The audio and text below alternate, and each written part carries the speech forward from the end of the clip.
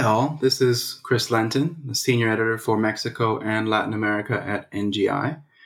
Today, instead of the usual interview on the podcast, I thought I'd take the time to talk about the biggest issue in global affairs right now, and that is the U.S. election.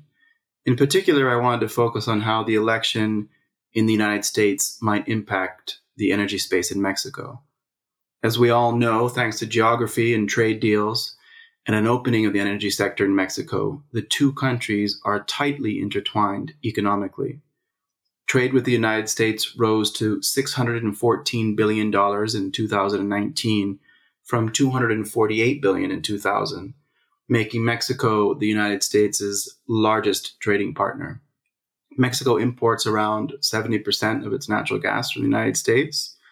And interestingly, natural gas exports from the United States into Mexico are actually rising this year, despite the coronavirus pandemic.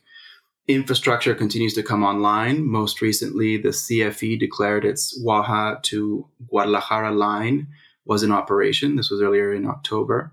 Kinder Morgan executives in their conference call this week said they received significant customer commitments through an open season and are moving forward with the Mir to Monterrey expansion pipeline project, indicating even more interest from the Mexico market to get U.S. gas. So the U.S. elections. If we're to believe polls, Democratic presidential nominee Joe Biden has a slight lead on President Trump in the lead up to November 3rd.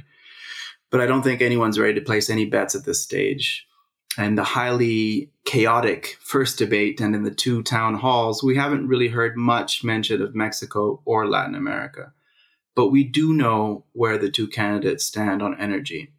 Trump is expected to continue energy deregulation policies. He's been very vocal about celebrating his administration's decision to withdraw from the Paris Climate Accord, which President Obama, with Biden as his number two, helped negotiate.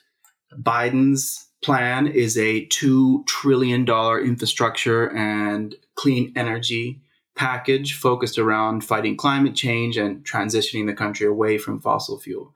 Biden has said the future is in renewable energy, and he has cited solar as the fastest growing energy source in the world right now. But Biden's also said he would not ban hydraulic fracturing, which is important for Mexico and for its natural gas needs, because most of Mexico's natural gas comes from the shale-rich basins in Texas.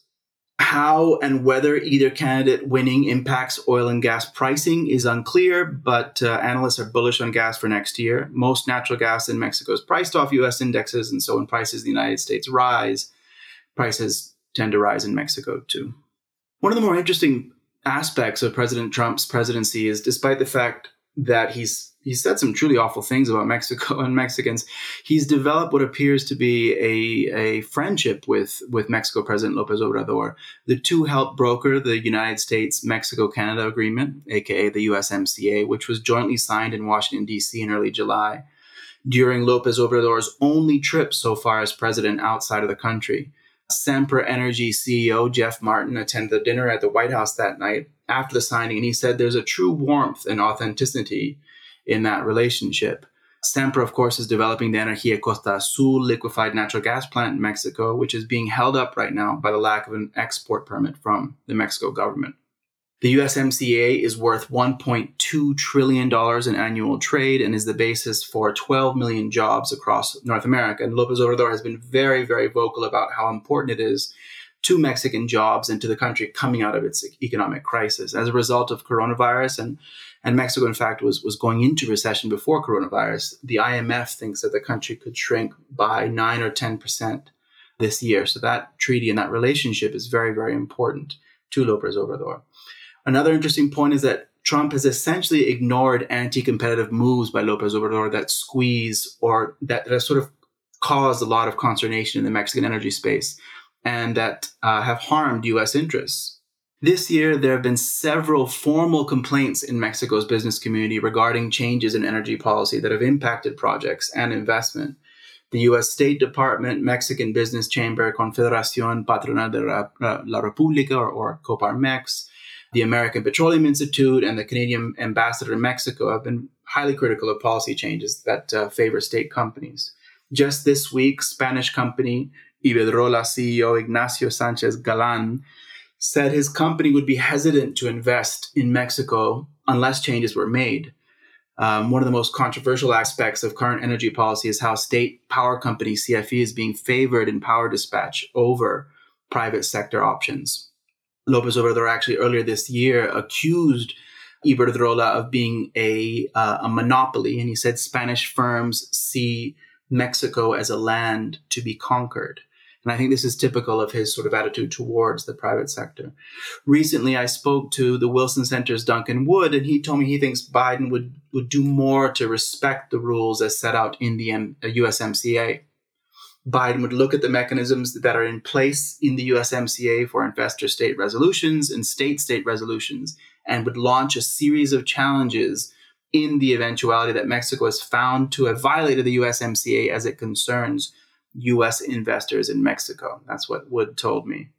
And this would be a change over a Trump presidency that has essentially reduced the talk over Mexico to one thing, and that's migration, while basically ignoring the country otherwise.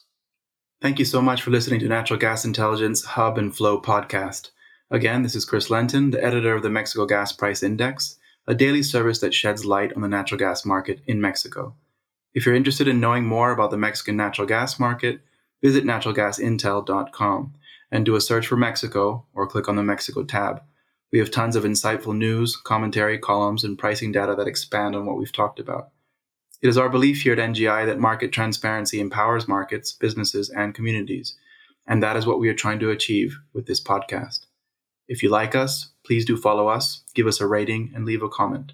We're so excited to connect with you and look forward to the next time. In the meantime, stay safe.